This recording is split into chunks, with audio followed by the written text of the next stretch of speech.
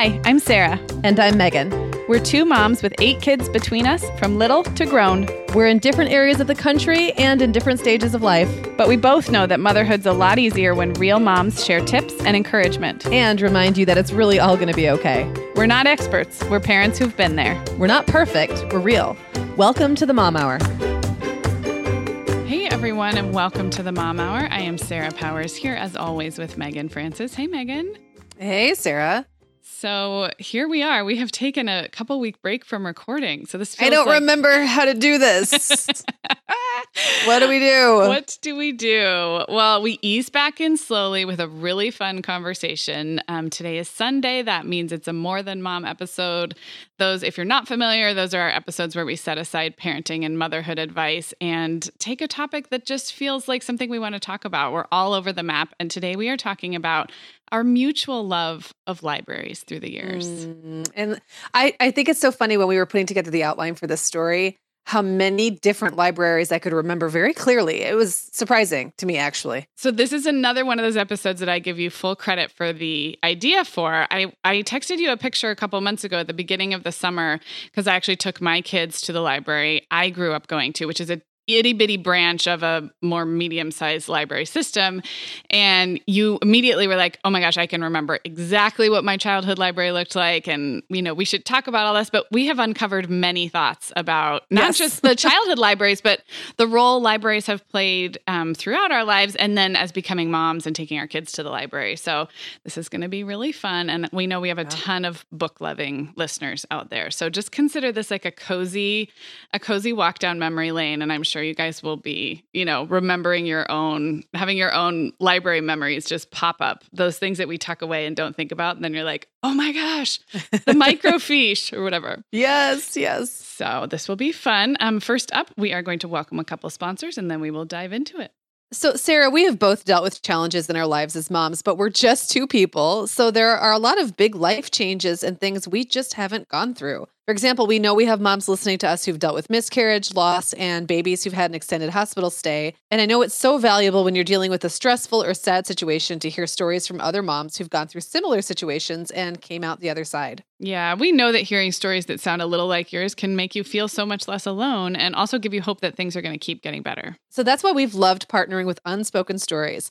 It's a podcast from the March of Dimes that features real stories from courageous parents who open up and share about the realities of parenting in the face of some really hard circumstances. I just have to say that I was impressed by how uplifting these stories are. There's some tough topics. The moms are really honest about the pain and struggle they're going through, but they're also really strong and resilient. And overall, the podcast has a really inspiring, uplifting feel. Even if you haven't dealt with loss or illness as a mom, there's something really inspiring about hearing the perspectives of parents who've dealt with really hard things and come through them. And so I felt like listening to their stories gave me more understanding and empathy as well. So check it out. You can listen to Unspoken Stories for free wherever you get your podcasts or by visiting unspokenstories.org. That's unspokenstories.org. We are welcoming back our sponsor, Briogeo, for today's episode. You know, Meagan, I am trying to clean up my beauty routines little by little, and Briogeo has been helping me out because they have amazing clean hair care products made without harsh chemicals, sulfates, or silicones. All their products are built on what they call the Nova Complex. That's natural oils, vitamins, and antioxidants. Briogeo offers a complete line of texture-specific products with something for everyone. But no matter which line you choose, whether you need some curl definition or extra volume, or like Meagan and me, a little something for the frizz situation. I am loving their frizz-free products. All their products are free of sulfates, parabens, phthalates, silicones, DEA, and synthetic color. They're also cruelty-free, and most are vegan and gluten-free as well. I am loving the Don't Despair Repair Deep Conditioning Mask. It's like conditioner, but you leave it on a little longer, and I'm not going to lie, I like an excuse to take a nice long shower while listening to a podcast and getting a little break from the craziness. You guys can learn more at briogeohair.com, and you can also take their hair quiz there to build your own custom regimen. And we've got a really good deal for our listeners. Right now, Briogeo is offering 15% off any purchase, but only when you use our special promo code MOM at checkout. That's BRIOGEO hair.com, briogeohair.com, and use our exclusive promo code MOM to save 15% on any purchase of Briogeo's custom hair care solutions. Okay, so Sarah, one of the reasons I was so excited about this topic is that I remember really clearly the library I went to as a kid. Probably from about the age, this would have been when I lived in Sault Ste. Marie, Michigan. So up way up in the wild north. Okay. And I lived there from about the age of 2 or 3 until I was like 12 and a half. So there was a library called the Bayless Library, and that was like my formative library, which I'm sure you have one of those as well.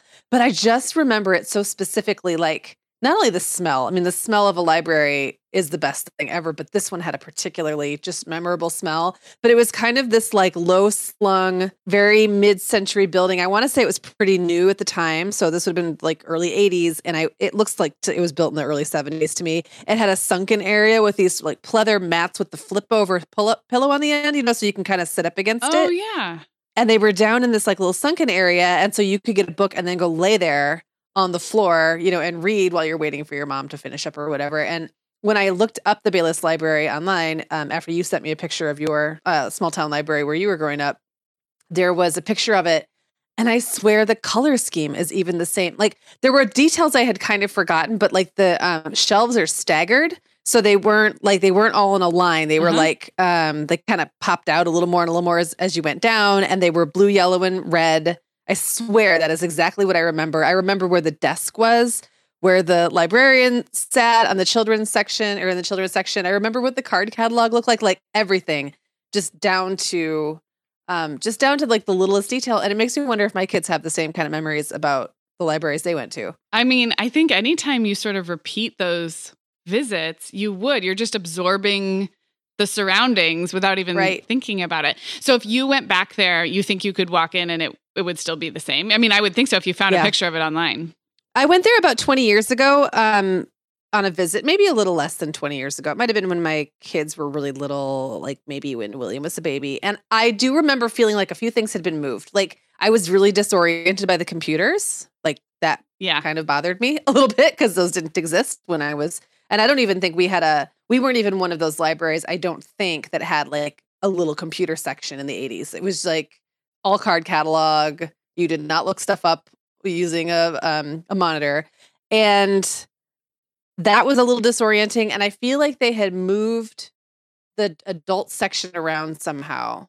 But otherwise, it felt the same. It smelled the same. That like it's like this yellow brick on the outside and kind of has that feeling of a very mid-century building. It was very recognizable. And what would a library visit have looked like when you were in those like elementary school years? Your mom taking you and she's off looking for her own books, or? Yep, she would be off looking for her own books. And I would be like, I think I was given a limit for how many I could get because otherwise I would have probably checked out, 25 books. I want to say like I have 4 or 5. And so I kind of had this weird little system. I would always have like probably 2 fiction books. And then I would just go find really random books. And it would be stuff like I would just wander the stacks. And the nice thing about it being so small is that it's really easy to find. Like there weren't that many books. So it was easy to find and choose books. And it wasn't really overwhelming where there's like a million books packed in. And so I would pick out, like I remember checking out a book about becoming a marionette. And I really thought I would become a professional baton twirler. And the book was written like in the 60s and it said funny things like, you shouldn't have zits because nobody wants a pimply girl as a marionette. I mean, stuff like totally out of like a very anti-feminist 60s book. But I would read these books about stuff like that and think, oh, this is what I'm going to do. I remember checking out one about starting a dog walking business, like all of these random nonfiction books. And those are actually some of the most fun things I remember about that library is I never knew. I would just look at something and go, this looks cool. And that was what I would check out. My mom would be off doing her thing. And then when she was done, she'd come find me and we would check out. And usually I'd be there with at least one sibling. But there was also a lot of time I spent just kind of lying around reading. I remember my mom must have been doing the same thing in her section. And so I would just get comfy. I love it so much.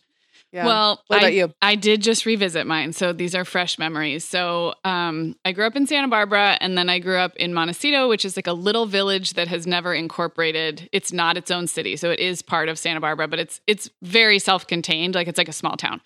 And the branch there is a branch of the Santa Barbara Public Library, which is actually like a pretty good mid-sized city. It has several branches and the central library downtown Santa Barbara is really big. And But the Montecito branch it looks like a house. It looks like a little craftsman house. And it is, I mean, it's so cliche to say when I walked in, it seemed so much smaller. I knew it was small, but it is so small. The children's section is one room. It's like almost the size of maybe a large bedroom. It's like the size of your bedroom, Meagan, maybe like with a little bit bigger. Gosh. And so it's just shelves all around and windows. I'll put a picture in the show notes because I was just there. And it has not changed at all. And a couple funny memories that came back, and my mom reminded me of this too, is the librarian was named Mrs. Young. And she was, I mean, this again is mid-'80s.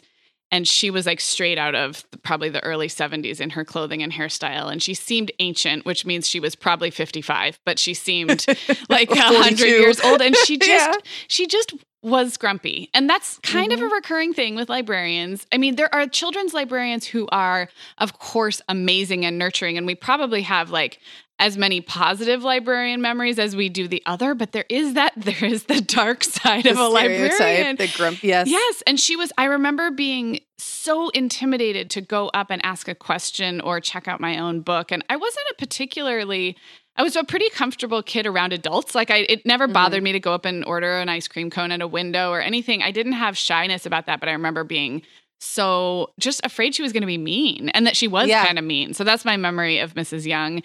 And, I'm trying to think of when, obviously we went to the library. I have memories of it.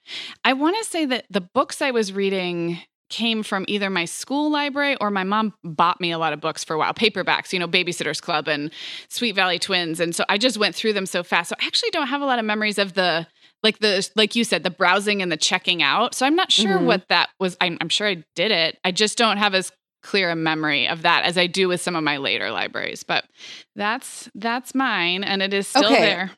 I have to ask you about this because as you were talking about the grumpy librarian, I remember we had one who was nice and one who was grumpy. I don't really remember anything else about them except that you always hoped you got the nice one. Right. And I also remember the process of checking out. Like, you remember when you pulled the little card? Like, do you remember if you ever checked out the same book twice? And it could have been the school library or whatever. Yes. And you would see your own name from like a year earlier. I always thought that was so cool. And that's something that, kids don't really get to experience anymore. Maybe in school libraries they still do, but not in ours. I am our school librarian. And you're like, nope. And then the other thing that I remember about checking out. So I had a little cardboard card. I think my mom hung on to it most of the time, but then I got to hold it like when I was in the library. But I remember there being something metal, like a little metal chip, either in the card you used to check out, or maybe I have to if any listeners know what I'm talking about, please. It was like it kind of looked like a little embedded chip of some sort. And it wasn't electronic at all. I think it was almost more like one of those old fashioned credit card swiper things where maybe it made an impression on something. Oh. So I'm going to need to look into old, library checkout technology back before computer times because I definitely remember that, and I wish I could remember what it was I was doing. I'm sure that is a thing. I also want to mention, I was going to mention it at some point, but I read the book, The Library Book, this summer, which is a nonfiction book about the history of libraries, and that just reminded me because there's so much cool stuff about how the technology around checking out books has changed so many times and how big libraries had to adapt. So anyway, I'll link that up, and I won't say more now, but I'm sure that's in there too. Okay, so I just madly Googled really quick because I do that. And there are pictures of old library cards and they have like a metal plate at the bottom. And what it looks like is that must be your number. Like, I think that might be your library card number or something. And then maybe it gets stamped onto the card because remember they'd pull the card out of the card catalog and then they would check. That's how they checked you out. Yes. And maybe they stamped your number onto the card. Oh, okay. So I don't know. Oh my gosh. We're dating. And then they had the rubber stamp. Yes. You had the rubber stamp to date that rotates, right? Like when you push it, then there's yes. I feel like those I feel like that stuck around for a while, that date stamp. Oh yeah.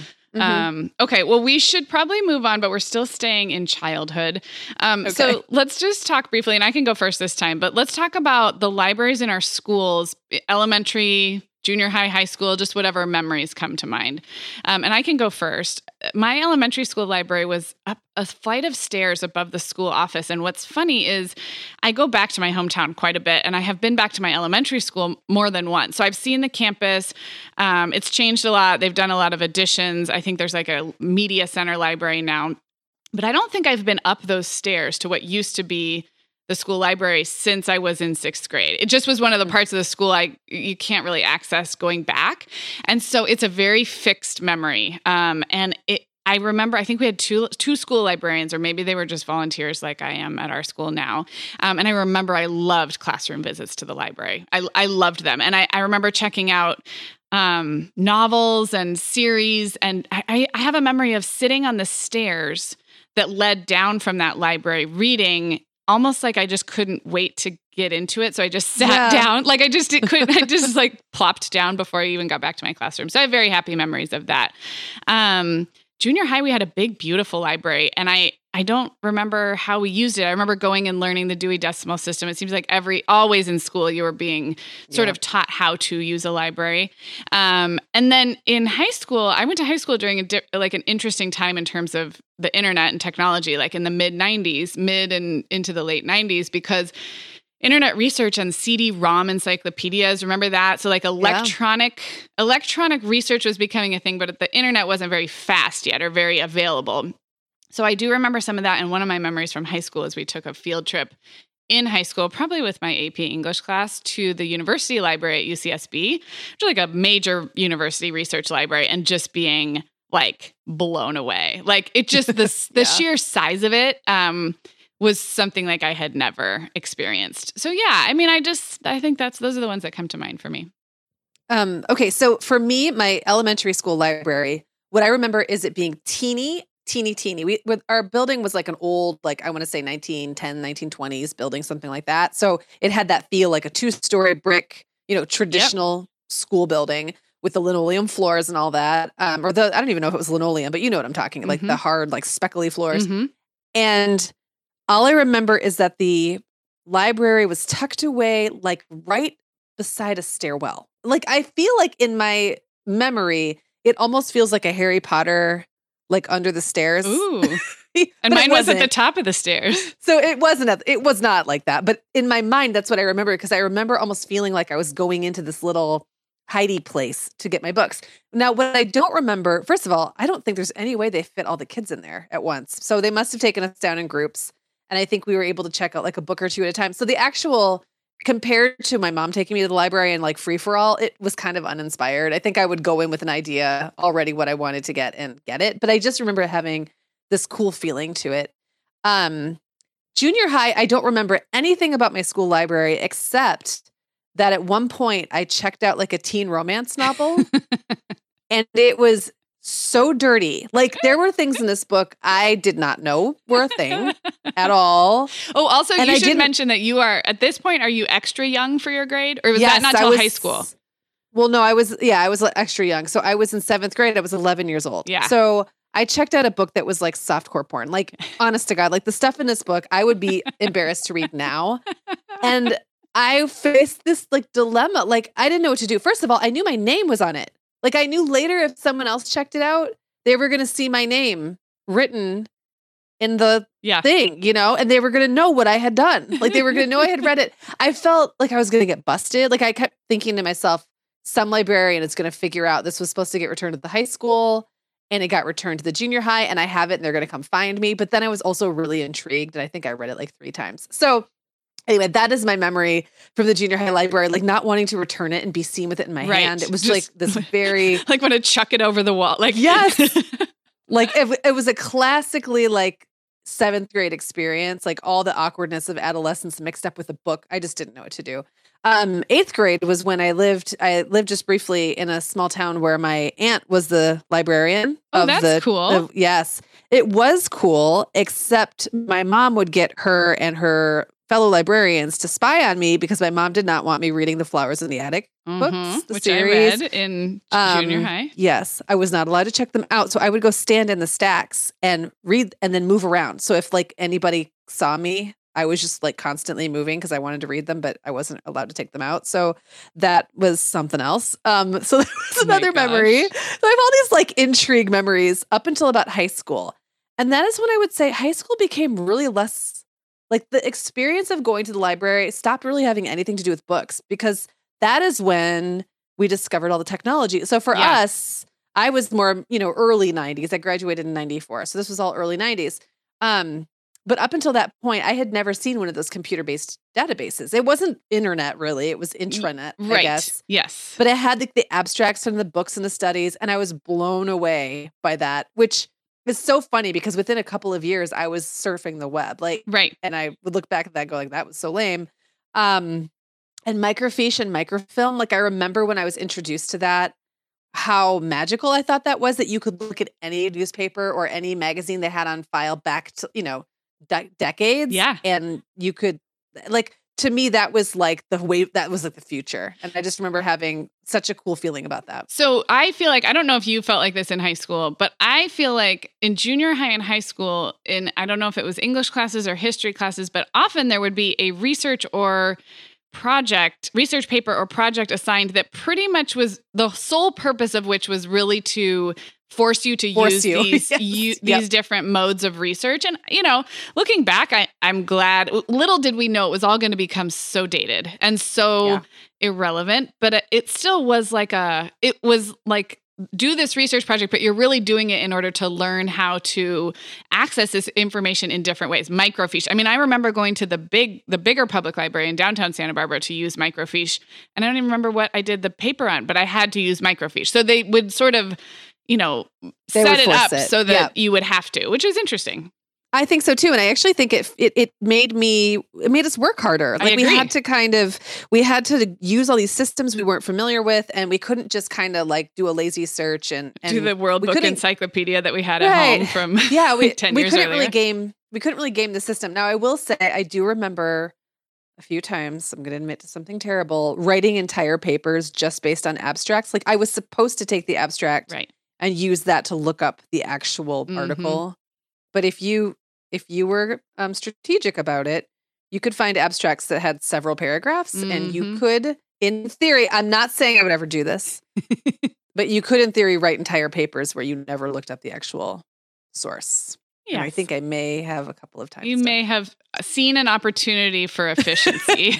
Hey, okay, I like that. That is so funny. I'm just having a memory also of bibliography. Do you remember how strict bibliographies were about how different types of, and I know kids do still learn to do bibliographies. My upper elementary school kids still have to do them, but the rules about what, a newspaper article and italics and commas, it was like high science or something. I think I kind of liked it because I like rules. So it's okay, tell me the rules. Let me see if I can follow them.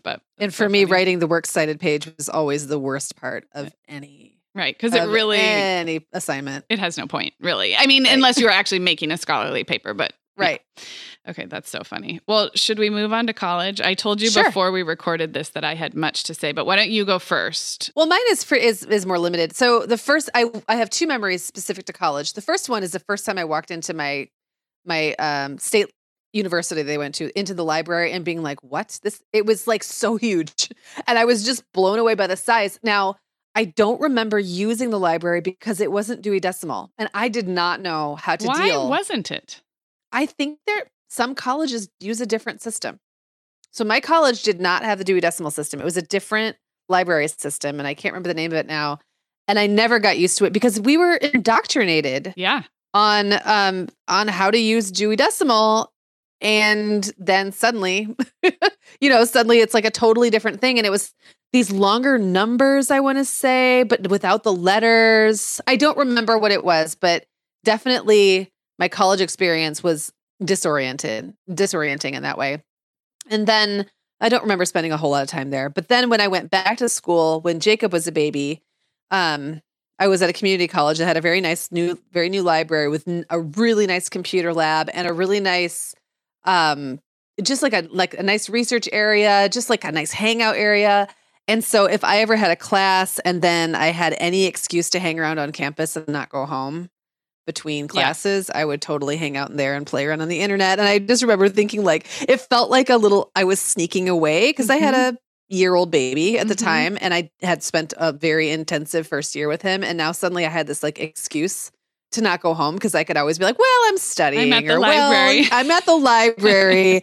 And I would just be playing around on the internet and reading magazines. But it was also the first real experience I had with a really up-to-date, like state-of-the-art library that was all about really internet. Yeah. And that was new. At the time, I don't feel like libraries were shifting to that, but not a lot were there yet. Yeah. Yeah. Oh my gosh. Okay. Well, at Northwestern, there's the big library, and it is really ugly. I don't think it's been changed. It was built, it's like just a big cement block. Inside, though, very functional. I mean, it's a big, university research library. I remember people going there to study.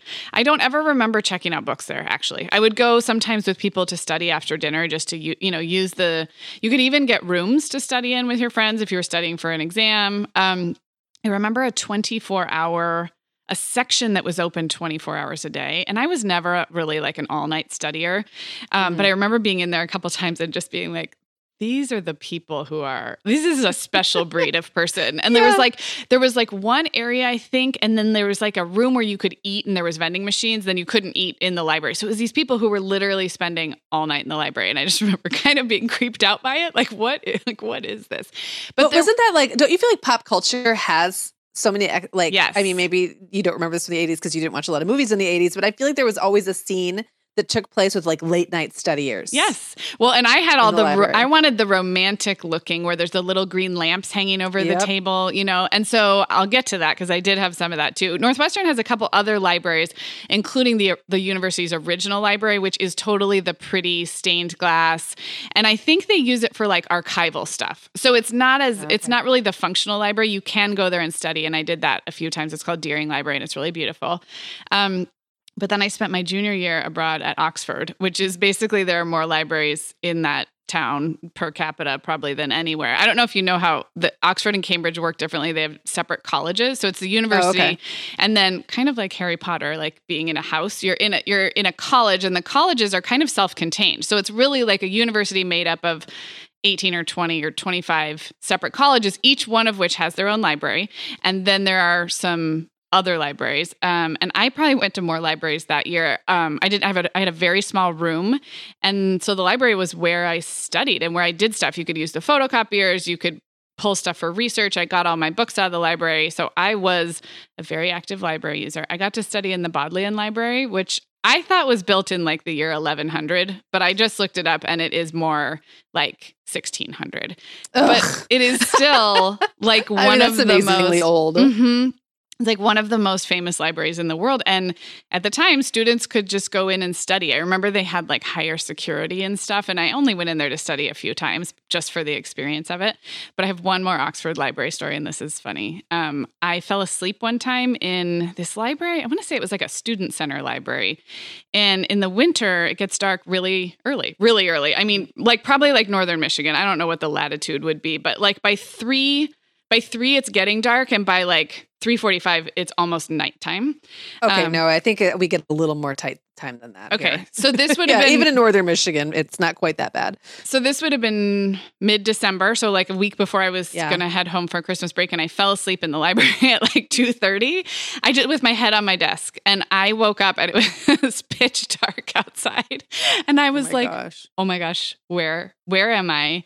And what has happened? Like, I really thought it was like, it felt like the middle of the night. And I looked at my watch and I was like, oh, it's 4:15 or something. Oh my gosh, that is so funny. So yeah, that was very, lots of like Shakespeare and poetry being read in pretty stained glass libraries. It was a high time for those. I'd love to go back and actually go into some of those libraries again, but it was a fun time.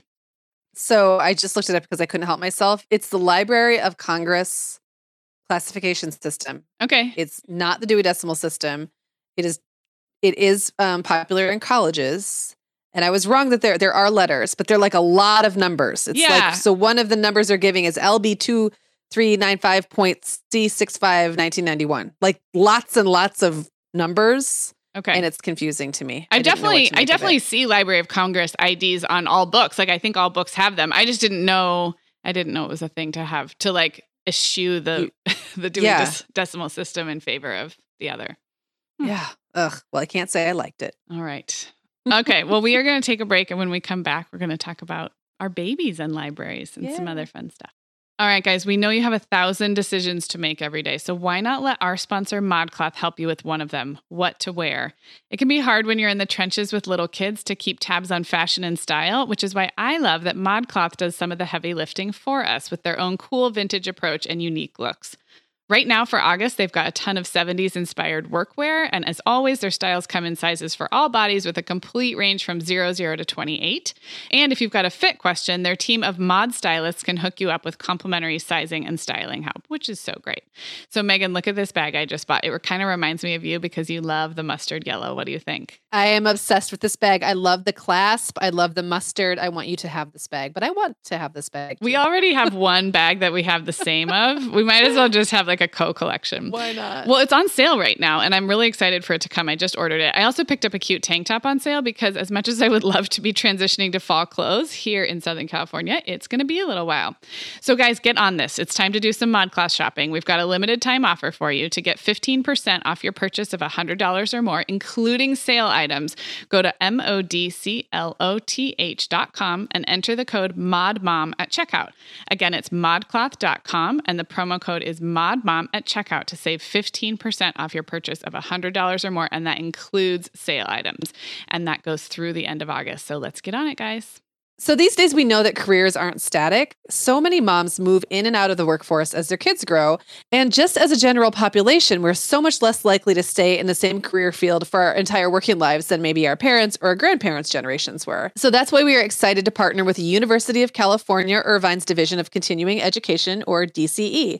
UCI is a well-established school already with a great reputation, and their DCE combines that high quality with convenient ways to learn so that when you're ready to make a change or just develop new skills, you can get started from home on your own schedule. So UCI offers courses and certifications in everything from business, education, and healthcare to digital marketing, paralegal studies, human resources, and more. The Division of Continuing Education program offers over 60 certificates and specialized studies programs on campus, and this is the great part, online. This is the best part for busy moms, you guys. UCI offers 100% online courses that offer a real immersive online classroom experience and collaboration with your peers, but then they also offer the flexibility and convenience that moms need. I love that you can use these UCI continuing education classes to help re-enter the workforce after some time at home, gain some new skills, maybe to help your side hustle, or even get transferable credits toward your master's while the baby sleeps. Yep, and you can get started as soon as this fall because registration is open now. Visit ce.uci.edu/momhour and enter the mom hour for 15% off one course. Again, that's ce.uci.edu/momhour and then enter the mom hour, and they're going to give you 15% off one course. This offer is only valid until December 31st, 2019. So get on it now, guys. All right, so we've established that there were many libraries of our youths up through college, and you mentioned you became a mom relatively young, and so college and then was new motherhood for you. But in prepping for this episode, we realized we both went through kind of a period of time where we all of a sudden didn't go to the library as much. So maybe talk about when that period of time was for you and how you kind of got back into libraries. Well, when Jacob was little, I definitely did not, like I said, I didn't go to like the public library to read as much. I was kind of hanging out in the college library, but for a very different reason. And I would say when he got to be kind of toddler aged, I started again. But then once I had 3 kids, I stopped. And I would kind of go in and out. So it'd be like if I had 2 little ones, I would go. But in the times when I had like a 5 or 6 year old and then like a 3 or 4 year old and a baby, and that happened to me twice. No. Yeah. I didn't go anywhere. But I especially just didn't go to the library. All the joy in it went out. Like the cost benefit ratio at that point swung way too much toward cost. So there were 2 separate times in my life, and that would have been when it was Jacob, Isaac, Will, and then when it was Will, Owen, Clara, that I really didn't go. Yeah, and thinking about that, it's because their needs at the library are so different at those stages. Yes. It's one thing to take a baby or a toddler to the library. It's a great thing to do. It's free. It's climate controlled. It gets you out of the house. But then when you all of a sudden have a kid who's really wants to read or wants you to read to them, like a kindergartner or a first grader, and you also have a crawling baby. Yeah, and I would feel like it was a bummer for the oldest because they didn't get what they wanted, and I was just chasing the 3-year-old because, there's always like a Thomas the Tank Engine track set or whatever. And like, that's kind of occupying the toddler, but then you've got a baby. And to me, it was just like super stressful. And I also would say that when I got a Kindle and then all the kids kind of started getting reading devices and they all had access to their school libraries, I would find it harder to get in the routine because they already had books coming into the house from school. Yeah. And I had my own books on my devices. And I went through a period where I only read free books on my Kindle, like just only free books for like 2 years until I had read all the free books I could find. So I think that it happens. Like there's a waxing and a waning that happens pretty naturally, I think. What about you? Well, so mine was really pre-kids, I think, just naturally. Like I ended college and I had been a literature major. I had spent a lot of time in libraries. And honestly, I've talked about it. I didn't even really read for pleasure that much for a lot of years, especially not fiction. I think I just burnt out a little bit. And and I also just like, there was no reason for me to go to a public library. I didn't have any business there. And if I got a book, it was rare and I just ordered it on Amazon or picked it up at a bookstore. So from like age 22 on for several years, I really kind of forgot that libraries were a thing you could do. And I remember, so my first is born in April. That first summer in Arizona, she was a newborn. But the second summer, she would have been like 14 months old. And it's 110 degrees out. And it occurred to me as if it was a completely new idea that I should check out the public library. Wait a second. I still thought, I think in my mind, I thought story time sounds like something more for 3, 4, 5-year-olds. I was a new mom. I didn't know what a library would have for a 1-year-old. And I clearly I just didn't know what I didn't know. And so when I went and there was hands-on stuff for her to do and puppets and like programs for babies, I was like, I felt like, you guys, like, no one talks about this. Like, we should all be going to the library. Well, of course, everyone figures that out. And there's a great baby programs at public libraries. And I was just like, it felt like a revelation because I had really forgotten how cool they could be. And the Scottsdale Public Library System where I lived had beautiful libraries because everything is very new there. And the children's sections were beautiful and had stuff for kids to play with. And there were several branches I could even kind of choose. As the kids got a little older in Scottsdale, I'd rotate between a few different branches. And so I got back into it when my kids were little. I mean, I hear what you're saying about the difficulty. I think I mostly did it for the free air conditioning in the summer. Yeah. And I didn't put real high expectations on the whole checkout process. We really were going more for something to do. And it wasn't, I'll talk about this a little later, but it wasn't until we moved here when I felt like I could get a handle on actually helping my kids find books that they might want to read. Like we were just using it as an indoor playground basically, but it was great for that when they were little. So that's how I kind of got back to it. Well, I was going to ask like how you feel about children's programming at the libraries and if you ever did any of that when you were little. Of course I did. I did. I feel like everyone has a phase where they try to make that work. Here were the two things that kind of killed it for me. And actually the place I did it the most was here in St. Joe because we have this really cute little library downtown. I lived within walking distance for a lot of the time when Will, Owen, and Clara were little, like during that whole time. And especially when I was pregnant with Clara and I had just moved here and I was looking for something for Will and Owen to do during the day. And my friend Missy had a little one around the same age as Owen. And so like, it was just a thing that we tried to do. And there was two problems I had with it. One of them, there was like, all the parents had to sit in the circle and our toddlers all sat on the floor in front of us. And I would always have half the time I'd have a baby on my lap or I was pregnant. And they would want us to like sing and stuff. And they would say, come on, parents, you too. And I was like, I'm not here for that though.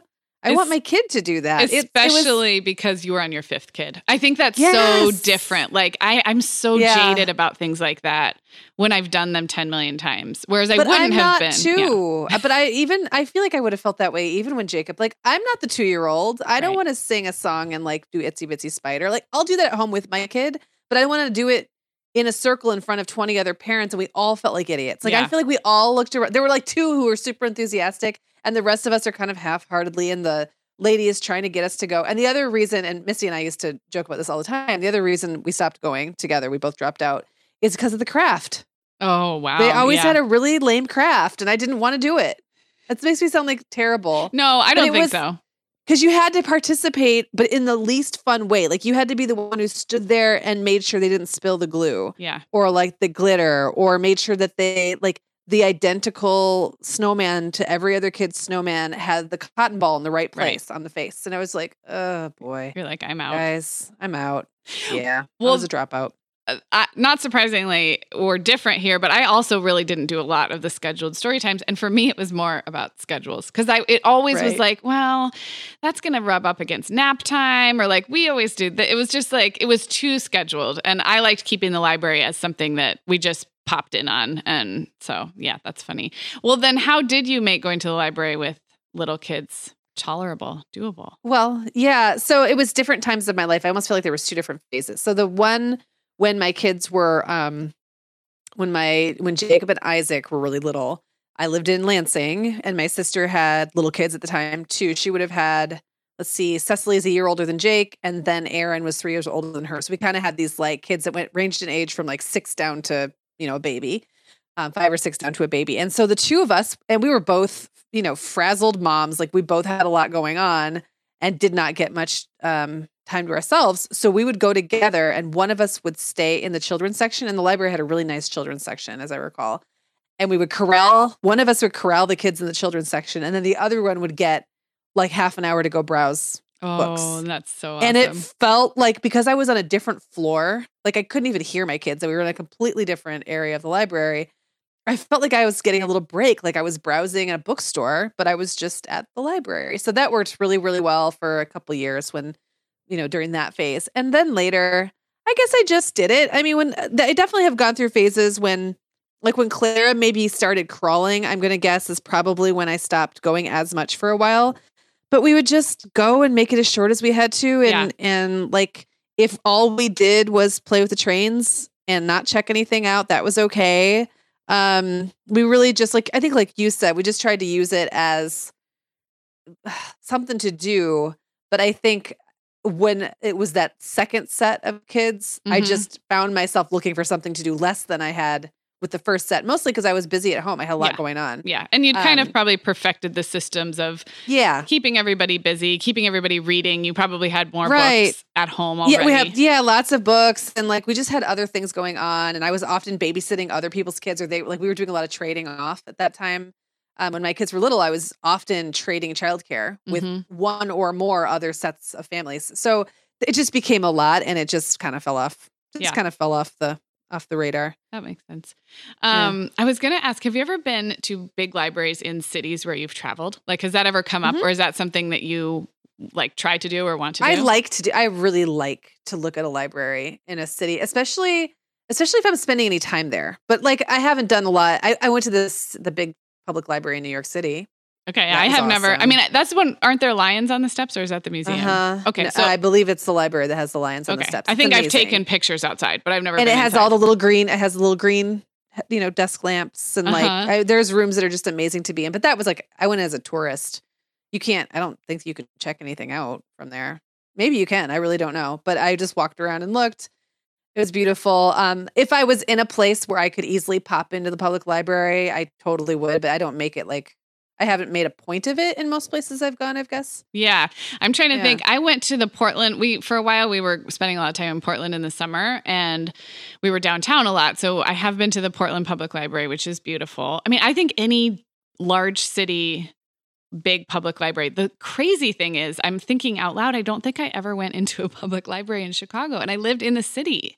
I'm trying to you lived in the city. I'm sure you had neighborhood branch libraries. We had a neighborhood branch. It was fine. Like, I don't remember thinking it was especially welcoming or great, but it was fine. And it was pretty close to my house. I mean, I think branch libraries are, they're very functional, and that's what you look to them for. So that doesn't have the romantic aspect. And that's where we go now in my little suburb is totally a branch library, and it's nothing special, but it gets the job done. That's kind of disturbing me that I never went to a public library in Chicago. I can't even think of where the main one is. There is a big one someplace, but honestly, I don't remember going to it either. I guess when I lived there, it would never have occurred to me to travel downtown to go there. And when I've been there as a tourist, I've got other stuff going on. So I don't think I have either.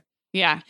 So that book I mentioned, the library book, is about the central branch of the Los Angeles Public Library, which would only be an hour and change from me here. And after reading the book, it's got a crazy history, this particular library, and it's really big. And so I think it's kind of cool. Maybe in my next phase of travel, I'll make big city libraries just a stopping point. I mean, they're free. You can just walk in to any of them.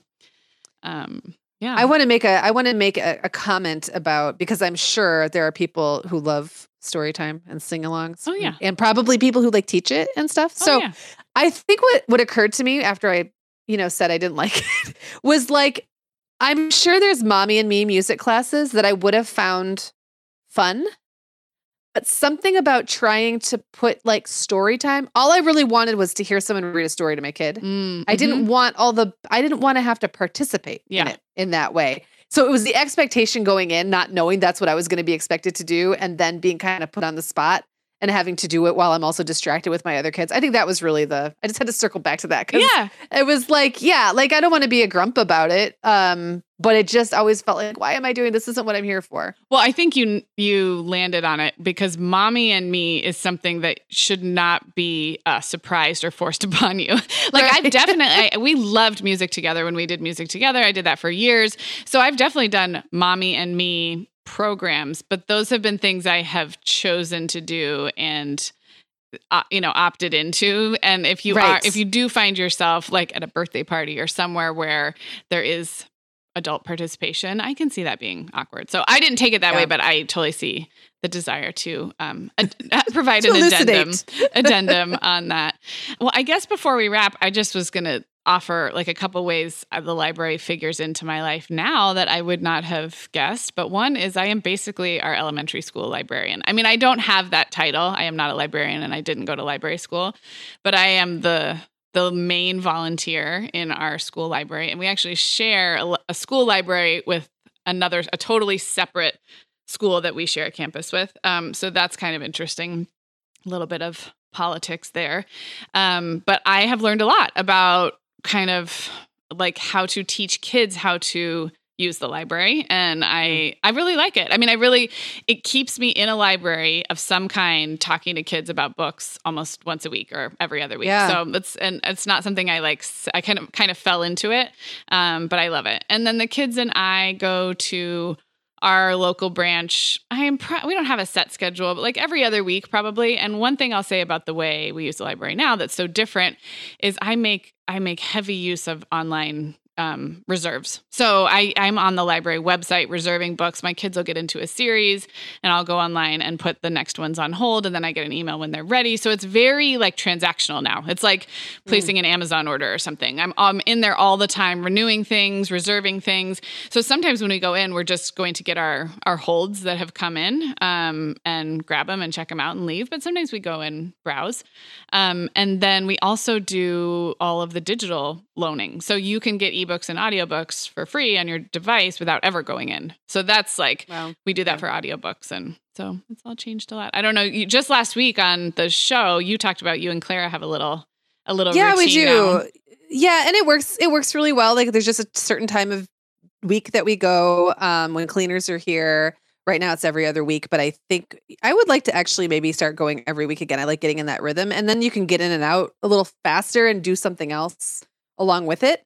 But I'm finding again that I'm using the library for reading for fun. And I didn't do that for a long time. I find it really overwhelming to browse stacks if I don't know what I'm looking for. Me too. I was going to ask you for advice about that because I almost never really do that. That's why I just go online and reserve what I want. I find that you do kind of stumble across some like little gems if you allow yourself to be open to it. And if I'm so I've done the same. Like I've asked friends for recommendations, or my sister, she's great for that. And then I just go and looking for that book. But I live in a small town with a small library. So chances are good the book that I want's not in, or it's been checked out. It's got a long waiting period. So sometimes what I'll do is find another book by that author and then check that one out instead. Sometimes what I'll do is just like find a book I think I want and then write down like the general area of, where it is in the Dewey Decimal System, and then go find something else that's in that section. I do browse the new, because they'll always have like a little table out with featured stuff. Yeah. And I'll make a point of taking something from the new releases and something from the featured stuff and just try it out. And I check out 6 or 7 books. I don't give myself a hard time if I don't even look at 2 of them. Yeah.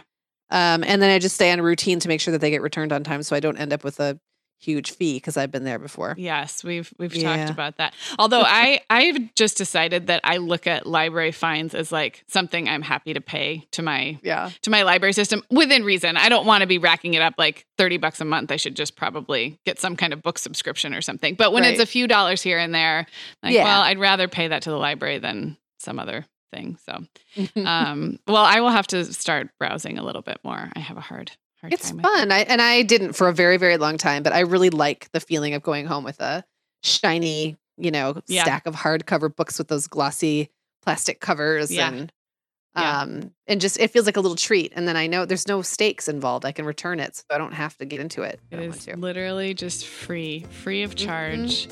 Okay, well, before we wrap up, I would just love to hear from you guys. Hopefully this has brought up some library-related memories. Maybe some of you guys have been to some of the same libraries we have. So shoot us an email, hello@themomhour.com. We love hearing your thoughts, and I would love to hear your library memories. In the show notes, I will link up everything we mentioned, specifically that book, the library book. And also we have a fair amount of podcast episodes on this show that are reading related, either reading with kids or books and reading. And Katie comes on with me. So we have a bunch and I will link those up as well. But this was really fun, Meagan. We'll talk to you guys on Tuesday. Bye.